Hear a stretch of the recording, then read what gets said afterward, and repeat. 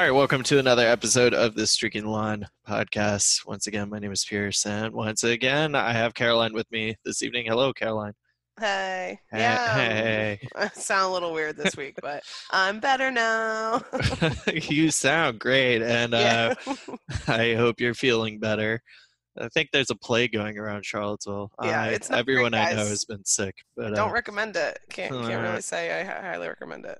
hopefully it avoids our collegiate sports teams in Charlottesville. But we've also got Will with us back again on the podcast. Will, coming back for more punishment, more analysis. We're so happy to have you back here on the podcast.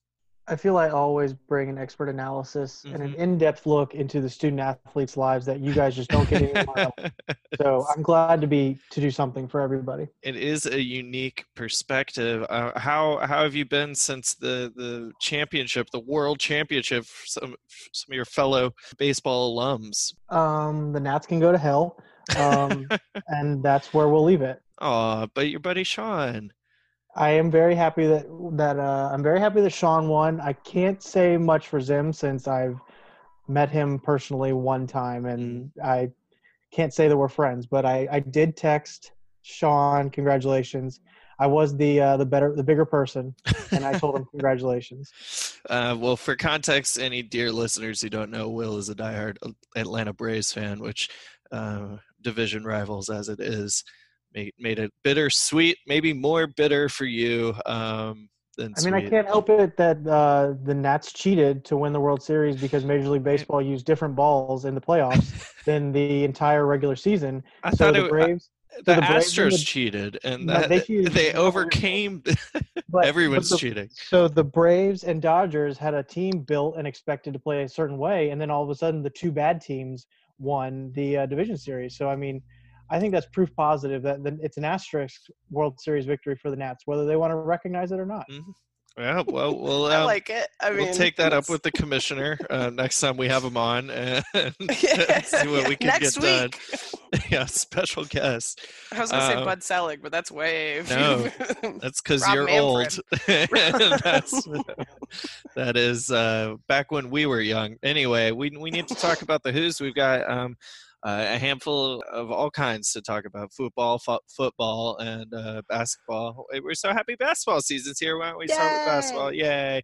The Who's are 2-0 after a big road win to start the season in Syracuse, a game that I can't imagine non-UVA fans were really excited about watching, because that's one that you can put in the category of I can see why people wouldn't like this. Yeah, I'm gonna be honest, I'm a UVA fan and I didn't particularly enjoy it either. Yeah, it wasn't my favorite game I've ever watched. Well, I will say I'm curious how you guys feel. I was significantly less stressed this year than I was last year.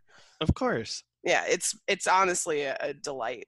I was sitting there watching the game. I was like, all right, shooting could get a little better, and I'm sure we'll talk about all that stuff. But watching the game, I was just kind of like, all right. Well, you're more curious to see what there's so many new faces, but obviously your big point is that the pressure's off after silencing some critics with the championship. So really, and dropping a 48-34 win the first game after winning a national championship, in my mind is like gross. The best way Tony can be like, suck it. So we were fun for 1 year, and now you're getting this nonsense. I think it's funny that it was Syracuse in particular, because they're not going to play a lot of teams that play zone, although maybe they should if opposing coaches. Seriously.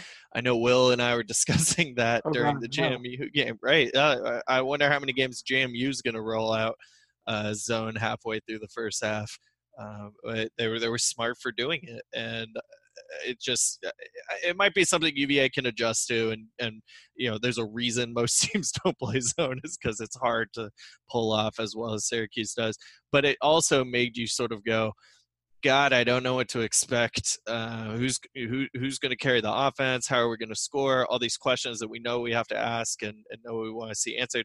But you you could sort of throw out the Syracuse answer because no one is going to play defense like that probably for any more of the games this year. So even if we saw something, it's like they're not going to utilize that technique a whole lot more. And what we did see is not a whole lot. So I don't know what to really take away from that game. And then you got a little bit more of it answered against James Madison, but that's not an ACC opponent. And then again, they threw zone for 3/4 of the game out. So I think we're seeing bits and pieces of what to expect. It's definitely a team that's going to rely on Mamadi to score in bunches, and he seems quite comfortable with that responsibility. Would you say that's fair, Caroline? Yeah, absolutely. He's been an absolute revelation, especially against JMU. But I thought he was great against Syracuse as well. Mm-hmm. But he had a big boy double-double against JMU. Like 19-13 is like, that's, especially considering pace, like that's a big boy double-double. And he was doing everything. We saw him hit his first 3-pointer, and he looked comfortable doing that. Then on like the next bucket he scores, he's catching it out on the wings and driving in the lane for an emphatic dunk. The thing that's really stood out, I think you're right. This is going to be a team, and we knew this coming in, that there were so many questions, especially around shooting.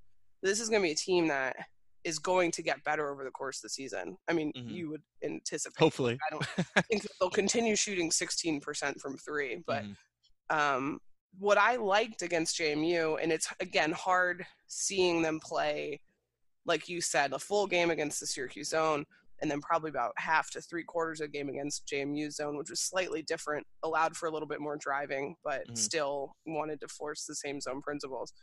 I really did like, especially against JMU, the motion of the offense and what they were creating. So they got good shots and they were taking smart shots. They just weren't going in. And obviously that's the most important part.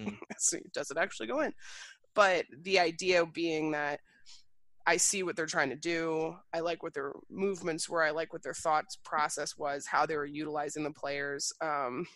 Still some early turnovers. You look at this team, and this is a bunch of people that haven't had a bunch of time playing together. So those are things that I think will, last year that team started and you expected them to play at a certain level and then keep that same level of just being really, really good the whole season.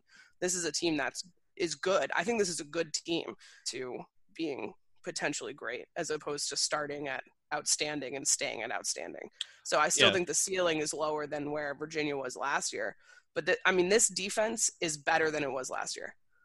Like I think certainly statistically, yeah. And granted, again, small sample size. Is Syracuse going to have? This was supposed to be the Syracuse team that had people that could shoot and had an offense. Right. Like that was the story coming into the season. Is like, what's Jim Boeheim going to do with these guys who can shoot? Well, I think it's the weird part of starting with that ACC game, which none of us, I think, were huge fans of, particularly on the road, being the defending champion. Like, it's a little messed up, but. They get that conference win, and collecting conference wins is probably the most important part of the regular season, right? I mean, obviously, it's almost like they stole a little bit a road win, because Syracuse is going to shoot better than that throughout the course of the year, and if it's a more experienced team midway through the season that has had some games under their belt, that team, Syracuse, probably shoots better at home than they did. A little column A, column B inexperience starting the year, playing UVA, one of the best teams in the country. All of that obviously factors in, but I would rather face Syracuse game one than I would halfway through the season, because you probably catch them with a more potential for them to be as cold as they were. But there's a couple ways to look at it. Like, not a single team wants to start the season playing the pack line.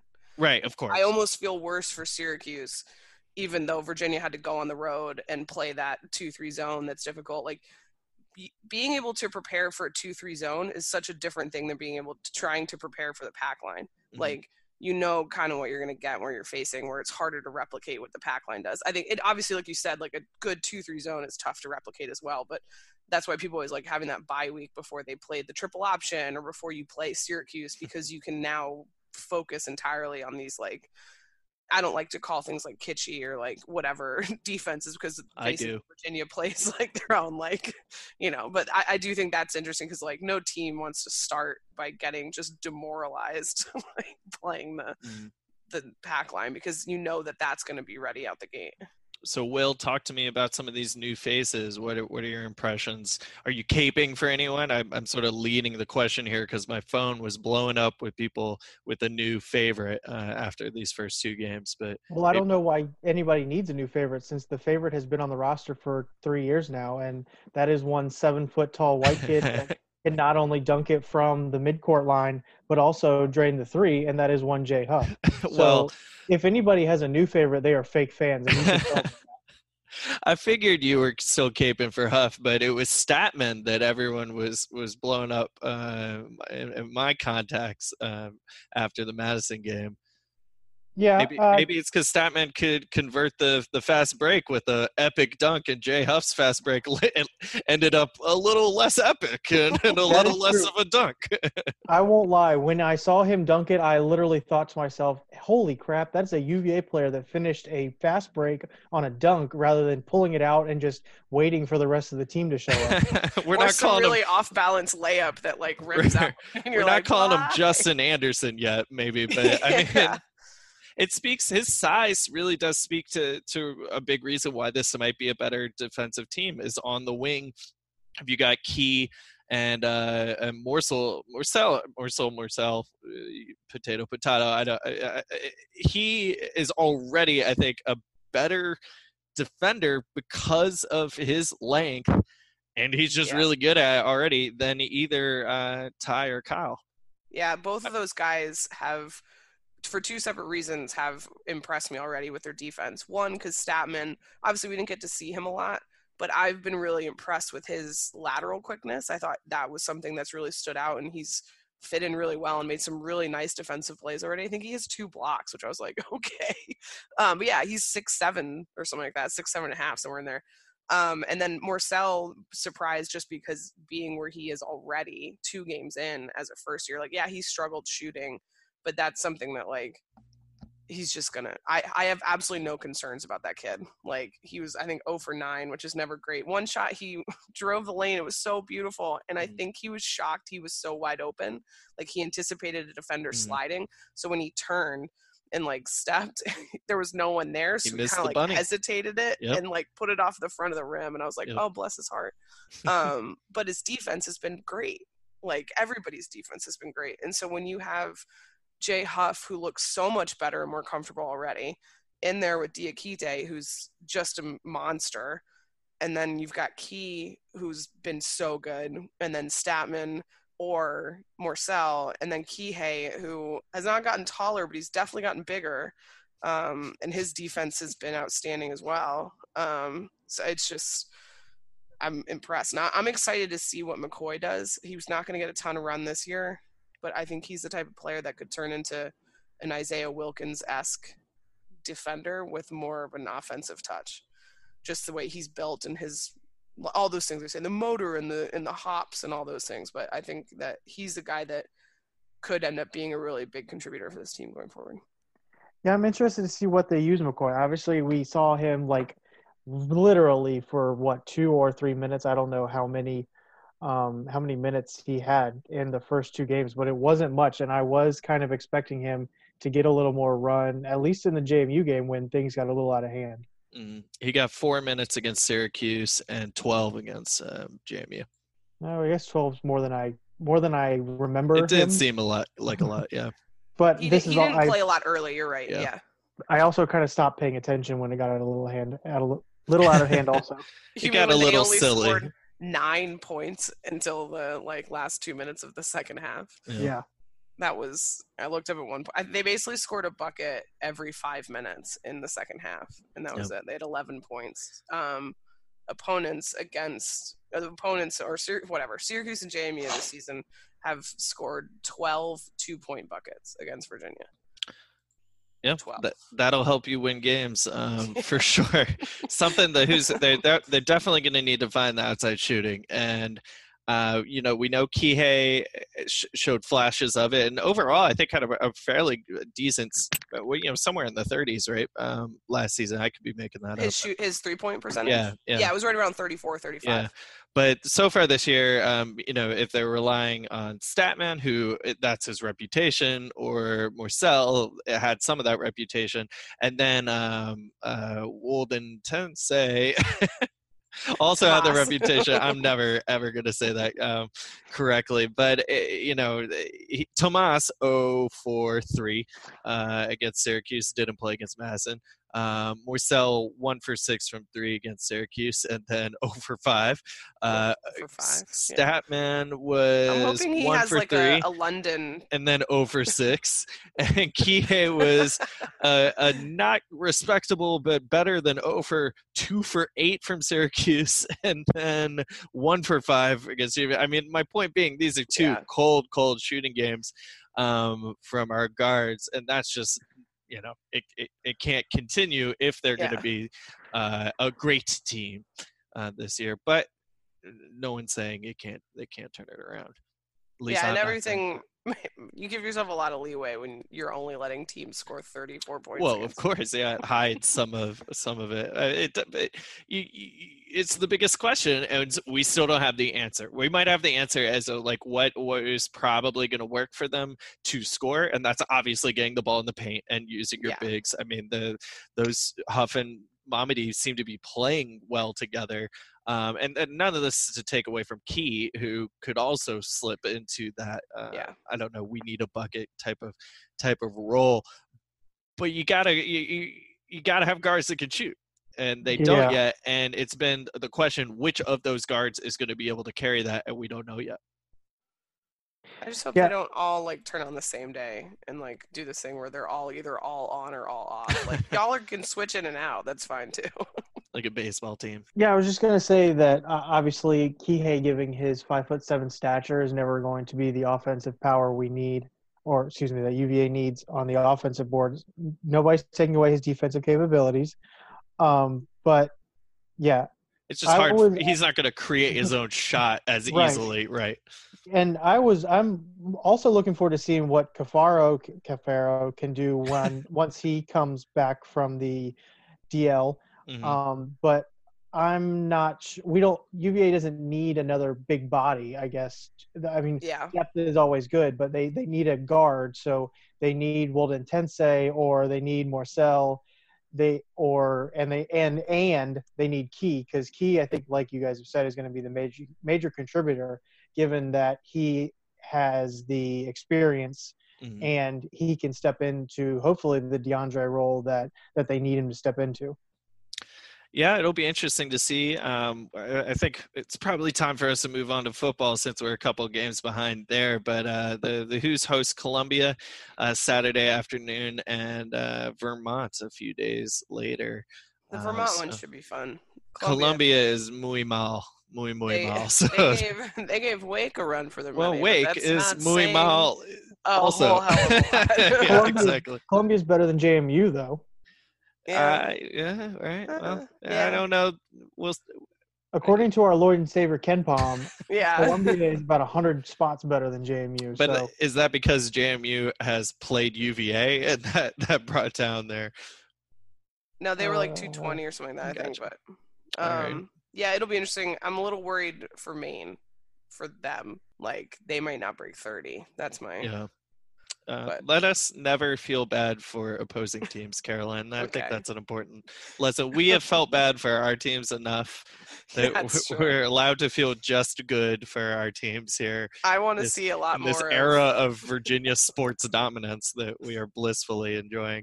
I want to see more Grant Kersey and Grant Kersey 2.0. Maybe Grant Kersey's the answer for outside shooting. I don't know. You mean the guy that's shooting 100% for his career? Exactly. Yeah. All right, let's talk football. We can ramble on about basketball. We do need to get to the football because last podcast we were here hoping and praying and lamenting the inevitable letdown that potentially was coming against the Tar Heels, and you know what?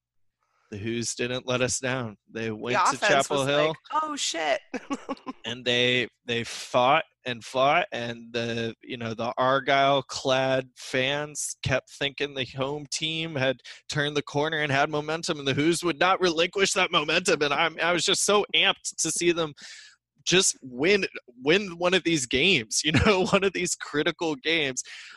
Foreshadowing, we have one coming up towards the end of the month. But this is a big statement. I know UNC has had a lot of ups and downs to their season, but more ups than not, particularly their quarterback play.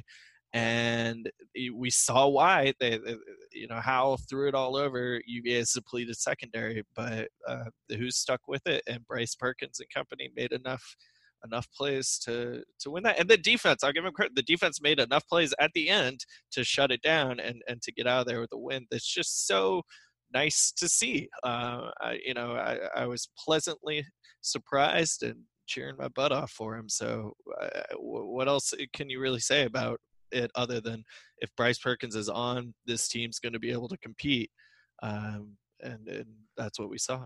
This was the Bryce of last year. This was the offense just had new life. The offensive line gave him time. The receivers ran good routes and made tough catches, and Bryce threw everything perfectly. I can't stop thinking about that pass across the middle that picked up like 34 yards to Terrell Jana, like on, I think it was like a fourth quarter drive. Like Terrell Jana was fantastic, and having him emerge in the last couple weeks is like this legitimate dangerous third target. And then we'll talk about Georgia Tech and what Billy Kemp and Tavares Kelly did. But this is a group. I remember having a face-to-face conversation with someone before the season started, and they were like, I just don't believe that they have the receivers to provide enough targets for Bryce. I don't think there's enough talent there. I think it's where we're going to struggle.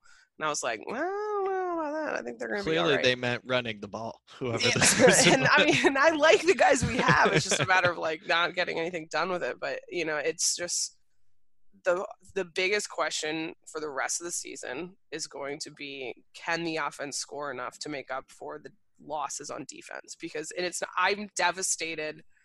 Like, I'm not even mad about it. Like, I can't get mad. I'm not trying to talk trash about the players. Like, it's not that someone's not performing. It's just literally everyone got hurt from the same position. And that changes the way the defense has to play because, the last two games, you haven't really heard Snowden's name called as much, or, they didn't get to the quarterback as much as you might have thought they would have in the last – well, Howell's pretty good at getting away, but, like, against Georgia Tech, that's a line that has struggled itself. But the way that they've had to change the scheme to kind of try and reduce some of that pressure on that back secondary group, like you're not seeing as creative or exotic of blitzes. And so it's really just changed the whole dynamic of the defense. And I mean, honestly, we're not going to get anybody back. Like, that's the thing that sucks. Like, these are all like, when they got hurt for the season. Like, these guys are out. So it's just a matter of like, these having a bye week now and then having a Liberty game that won't have an impact on the ACC race is well timed. Like, sure. I'm going to put this out there now, everybody. Don't go into this thinking that Virginia is going to get a ton of rest against Liberty in the second half with starters, because that's a team that can throw the damn ball. Like, they have a quarterback named Buckshot Calvert. Like, what do you think's going to happen? Like, so I'm just saying now, like, that could be a much closer, tougher game than I think maybe some people are thinking about. Because that is the glaring weakness of this team, and it's devastating because that was the like torch carrying strength start of the season, and so how is it going to affect the last 2 weeks of the season and on? It's nice being bowl eligible and having 7 wins. That's delightful. And the offense is playing really well. It's just a matter of, what can they do defensively to stop some of the big plays. Some of that's just tackling. Yeah. I'm gonna throw that out there. And I like having 2 weeks to fix that stuff. Yeah. And just get some of these younger guys maybe. Before we get into down the road, Will, in that UNC win and a little bit the Georgia Tech, I mean, what did you see the who's maybe answering some critics or No, they're 2-0 the last 2 games, and I have probably less confidence now than I did like after the Pitt game or the Florida State game.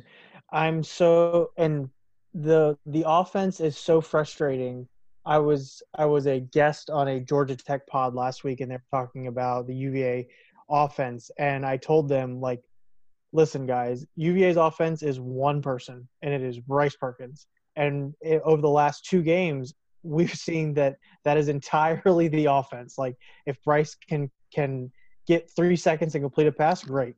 If Bryce somehow breaks contain and they don't have a spy on Bryce and he can get out in the flat or can get out in space, great. They're not going to run the ball. If they do run the ball, it's going to be up the middle. So it's so one-dimensional and frustrating to watch that if Virginia Tech or Liberty or any future possible opponents are able to restrict Bryce Perkins, UVA could legitimately score like 9 points. And with the actually that would probably be 3 field goals, and I'm not sure that that's possible. We'll go with 10. We'll be fair and say 10 points. Well, it's interesting because it's not like what has changed personnel wise on the offensive side, this year. Not a whole lot. If anything, there's been some emergence by a couple of the receivers, but. I have no idea what happened. I mean, they had a decent running game at least last year, but this year it's just like, I mean, I have no idea how to call plays. I've played NCAA football on Xbox so many times, but I don't think that really transfers into the real world. But putting Bryce in the shotgun and having Tualapapa next to him or whoever they have next to him, and watching the halfback run into the line with Bryce immediately followed, and Bryce falls down for half a yard gain. I am tired of seeing that. Can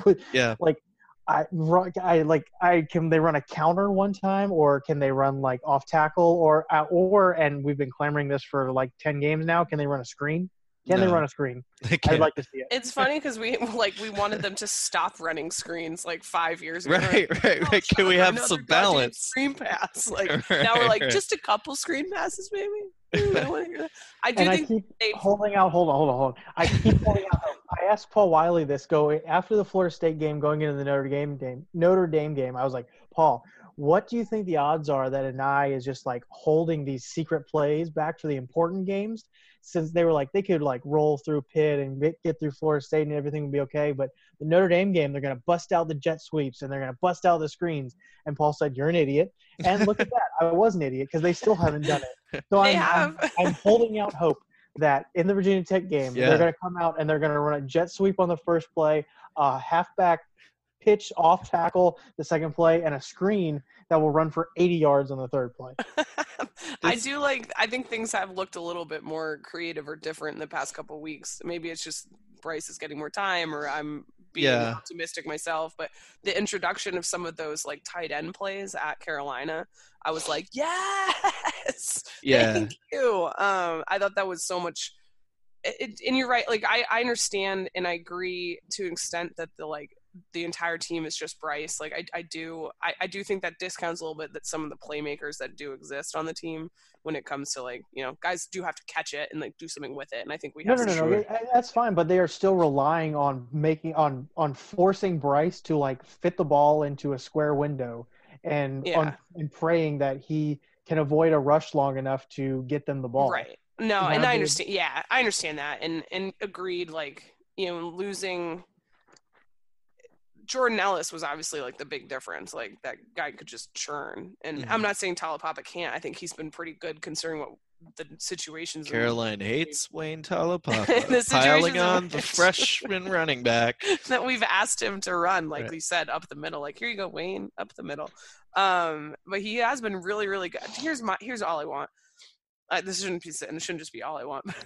Just can we score a touchdown not on 3rd and goal? Like just give me one on like 1st or 2nd, so I don't have that anxiety of like this is gonna fall apart at the 2-yard line. And we're gonna kick 24-yard field goal from basically on top of the end zone. But they've done that, and like it's nice to see. Like he has the most. He's 11 touchdowns, I think, Tualapapa, like right in all of them, most of them coming in that, and the red zone efficiency has gotten so much better after the Miami game where it was like 0 for 6. They went 6 for 6 last week. And I mean, that's, again, it's going to end up, can they score more than Liberty and Tech? And you guys, we're not even near it, but I'm real nervous. Well, usually, you know me, I'm usually like, this is it. This is the year. Another dimension that I think we in these two games that we've seen succeed is Perkins' running ability. Has brought some of the big plays that have been missing, and some of the long passing plays maybe haven't been there as much as last year's Perkins. But to have that statement run he had against Carolina was quintessential game-changing Bryce Perkins. I mean, something that everyone's jaw was on the ground going, wow, that was so awesome. How did he stay in bounds? And and he had 106 yards rushing against Georgia Tech too. So I mean, he's being asked to do a lot, and he is doing that much. I think I wouldn't say it's been a more creative offense, but I do think the Robert and I has called 2 decent games. Yes. And I have no it seemed like the offense had a flow, had a rhythm to it, and had a plan and was executing it much more than some of these previous more frustrating games. Yeah. I wouldn't say it's necessarily more creative, because it's still the same time. Like you're saying, there's a whole box of play calling out there. I guess I meant more of the like the touchdown pass to Cowley, and then using Grant Mish, really just tight ends is really all I want. No, but some of those things were things that we didn't see. Like, that was smart, because knowing that UNC was going to bite on Bryce keeping the ball, and doing those things, and that throwing allowed him to do the pop jump pass. The pop pass is just maybe jump passes, right? I don't know. Yeah, and that's the stuff where I was like, that to me was that was a smart creative play. Like, they were using what they enticed Carolina into that because Bryce is such a threat. You can do those things, and there was the touchdown Duke in the same bite, also fun, which is always a good goal. But the touchdown that got called back on Saturday, because I forget what they actually ended up calling on Virginia, a hold maybe. That was a play where I really wanted that touchdown to count for a few reasons. One, because you got a touchdown.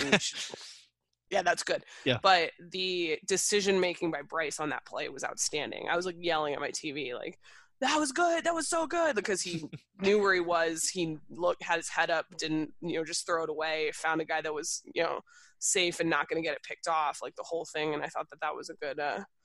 But they ended up scoring a touchdown on the drive after. I think they probably got pass interference or something that extended it. But I'm enjoying picturing Caroline yelling at her TV on Saturday. Good job, Bryce. I am proud of you for doing a good job.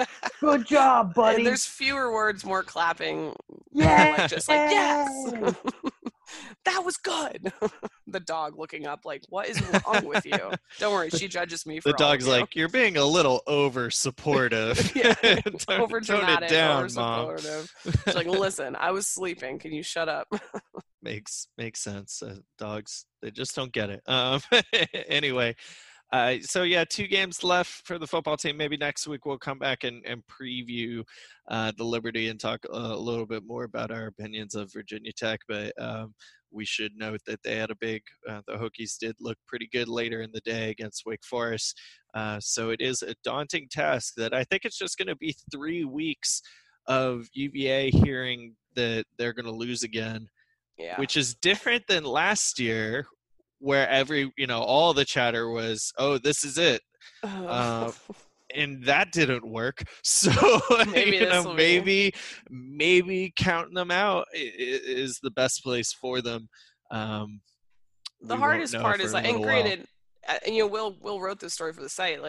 There's still a very slim chance that say Georgia Tech keeps same energy.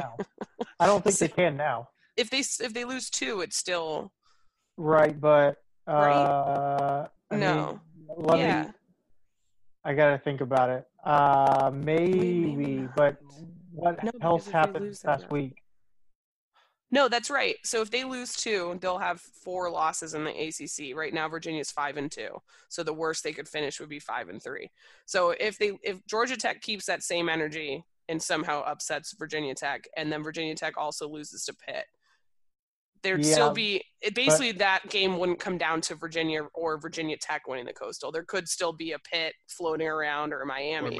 Right? But that game won't be decide winner the goes to Coastal. Yeah, It'll just still decide if UVA wins it or not. But right, exactly. Like, so it's just the commentators across like everything, like ABC. Speaking now of winning, they're the all Coastal. like, sorry.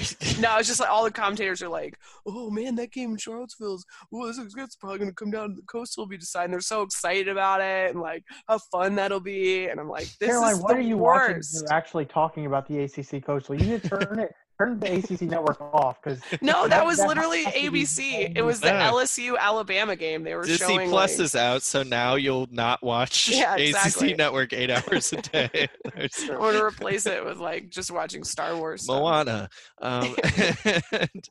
If you besmirch Moana one more time, we're going to have words. I didn't say it was not the thing to watch all day. I, in fact, said that's what she was going to be doing. You're inferring the negativity there.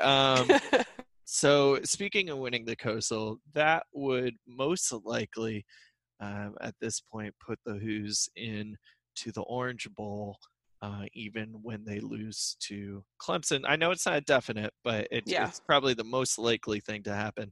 And the potential Orange Bowl opponents include Alabama, which I think is honestly unlikely to happen, but obviously a lot is yet to be determined. Regardless, it's going to be a good team that they're going to play in the Orange Bowl, which brought up our conversation today.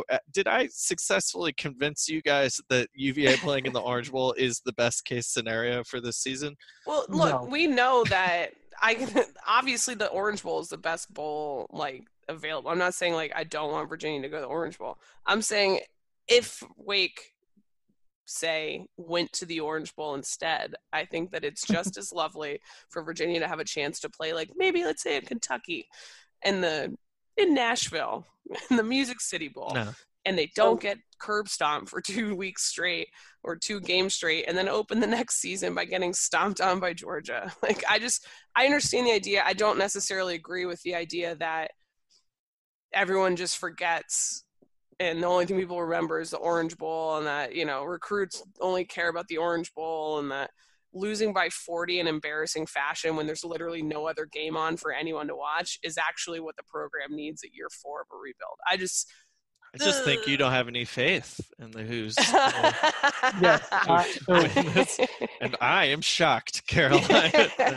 Will, they think we all know you think they're going to lose every game they play by 40. So. 100% I do not have faith in them being competitive on the same playing field as Alabama. You are correct. Have you seen Judy's abilities? He's so good. Yeah, he is really good. I have changed my tune a bit. Okay. So I'm not completely off of Caroline's team, and it's sad that I'm saying that. So, and what Caroline's getting at is that we being Caroline and I, and we live on this island by ourselves. Team cowardice is what we could refer. Whatever. Yeah, right. That's fine. That could possibly come along with just getting absolutely curb stomped on national television at noon on New Year's Day. It seems like a bit to overcome. But what has changed my tune? And a buddy I was discussing this with another buddy. He was like, no, and we've talked about it a little bit, and I guess hearing it from somebody else in another example made it, I guess, more relevant. But he was like, UConn played in the Fiesta Bowl like 6 or 7 years ago before Randy Edsall immediately jumped ship to Maryland. No, does anybody know what happened other than they played in the Fiesta Bowl? They lost by a lot. I didn't even know they played in the Fiesta Bowl. Here's your butthole. But yeah, so they lost. They played Oklahoma. They lost 48-20. So they lost by 28. I watched too much college football. I watched way too much. I pay attention way too much. I didn't know that got curb stomped. I was pretty sure that they lost. So you're just saying I'm smarter than you. That's right. Is that in this discussion? It was easy to pick up with where he was going with this. I never once. But now look at UConn. They're a shell of a football team. Come on, we don't need to bring UConn into UVA. We've been worse than UConn. We've been there. We're not. UVA has lost to UConn in the last 3 years. Exactly. That is true. I was at that game. That sucked. No, I guess I look, and I'm not going to say like if they go to the Orange Bowl, I'd be disappointed or like, oh no. Like I'll put on my happy to be here shirt and like go to Miami for New Year's. Like that's fine. Like. We boiled it down to this: you're in charge right now for whatever reason, and throw out because everyone got smart and finally put me in charge. Even throw out that like if they're in the Orange Bowl, that means they beat Virginia Tech. Obviously, we probably all put that right now as priority number one, right? Yes, absolutely. And then you also throw out that it means they win the Coastal, which is probably priority number 2 for us as fans, right? So throw those things out, and then also throw out location things, ease of travel, things like that. Sure. Even any of that aside, or here's the last thing you need to throw out: that by turning down an Orange Bowl invitation, the administration would be the laughing stock. Right. That's never going to happen. Yeah. In this hypothetical. So in this hypothetical, you're just getting to decide exactly. Yeah. The gods come to you and say, Caroline, flip this switch and UVA is going to the Orange Bowl. Flip this switch and they're going to the Music City Bowl or equivalent. Everything else remains the same. They're Tech, they're Coastal, blah, blah, blah. I'm going to get roasted. If it's Orange Bowl against Alabama or Music City Bowl against Kentucky, I want them to get a win. I'm going to Music City Bowl. Like if all those other things are equal, if all those other things are equal, look, and I understand, like, I understand what you're saying, and I completely agree. I get that. Like, I just think for where this program is and what the limitations are going to be defensively and injury-wise and all that sort of stuff, I kind of like the idea of finishing on a game, like a winnable game that they can compete in and finish with more optimism than going destroyed by Clemson, destroyed by Alabama, destroyed by Georgia, because I'm not trying to be super negative. I don't think I don't think that Virginia is on the same level as those 3 teams right now. Right. Even extending into the beginning of next season, when you're no more Bryce Perkins, like that's a tough 3-game stretch. Obviously, if they earn a spot in the Orange Bowl, they deserve it. They earned it. They're going to play. They're going to play hard. I don't have any doubts about any of that stuff. I'm just saying, like, in the idea of, and I understand I'm probably going to get roasted for this. That's fine. Like, if Caroline gets to flip a switch, I think that the benefits of playing in the Orange, I don't know. And I'm not as up on recruiting. I get that idea, like, getting to say you went to the Orange Bowl. But, like, and Chick-fil-A Bowl was not on that same level. Mm-hmm. It was. It's a New Year's Six Bowl. Don't tell me not. And it wasn't back then. So doesn't matter. It is now. It does matter. The Chick-fil-A Bowl felt like such a big deal, and I feel like that was just a disaster. I think it only was a disaster because the wheels came off the Mike London program. I think we're looking back at that as a disaster in hindsight, and I don't think we thought it was a disaster even after the game was over. I think it was. I was at the game, and I expected them to lose, but I couldn't tell you how much they lost by. Like, it was a 17, 21? Auburn pulled away. Yeah, I mean, UVA did some stupid – like, didn't UVA run a fake punt on, like, their own 13 or something like that? There was a blocked punt, I think. I don't know. Whatever. Anyway, my point – am I being outvoted here in that obviously I disagree with Caroline? I die on neither hill now. I don't – I respect but the and gods understand the arguments on both sides. I'm actually now leaning towards just get sacrificed to Nick Saban and live with it, because to be honest, what my biggest problem is boiled down to recruiting. And to be honest, I don't know. And Justin Ferber pointed this out to me on Twitter that, like, you're expected to lose by a bazillion to Alabama if you're UVA. Mm-hmm. So, like, you're not going to lose, you might, like, gain some interest from recruits from being on the same field. But honestly, the kids that UVA is recruiting, they're not going to lose recruits just by being demoralized by Alabama. So right. I mean, ultimately, whatever. Go to Miami. Yeah, that's lose by 140, and we'll move on. And maybe some 4-star in Florida or somewhere be like, hey, UVA actually like maybe plays there. So maybe here's what, you know what? Maybe some 5-star quarterbacks like, you know what, UVA, they need me to come play. That's true.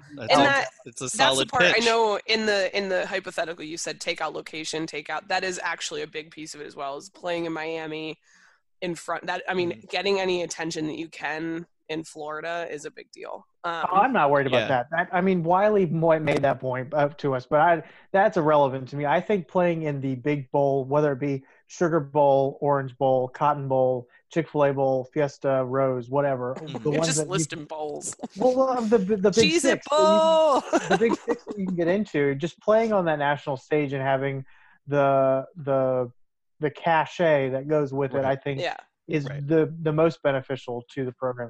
The point would be the same if the tie-in was the Fiesta or even more so Rose. It doesn't get any bigger name. Yeah. And though we know the tiers of the bowls and where you finish in the conference, that this means you finish third in the ACC or fourth, better than fifth, sixth, seventh, eighth, or whatever. All those others, to most people, may as well be the big bad boy Motors Bowl that I'm only watching in the background because it's what's on right now before the more interesting games. Yeah, because football's on. It doesn't have near the window of exposure as these New Year's Day bowls. So I think we're all on the same team, and I have convinced you both. So props I will to add me. one thing. I will add one thing that's interesting in this discussion with not this one, whatever bowls. The Liberty game actually has a little bit of extra mystique, if you will. If Virginia gets that 8th win, they can't be passed over for those tier 1 bowls. So in the sense of they can't, so say like Music City Bowl, for example, if 6-4 UNC is an option and 8-2 Virginia or whatever I can add, it's fine. They can't take UNC over Virginia if they have that 8th win. So just throw that out there. That's pretty cool. We'll break down those upcoming games next week. But before we get going here tonight, we do want to give a shout out to the football squads, where the women's team lost a heartbreaker in double OT to I'm still furious. It was the ACC championship, but they do have a 1 seed for the national tournament, which is certainly the bigger goal, and they're going to host Radford November 16th for the first round of the NCAA tournament. So coming up 4 days from now, the men are still in the conference tournament. They beat Syracuse 2-1 to start that off, and on Wednesday the 13th, they are going to be playing Wake Forest, who is no slouch, number 7 team in the country.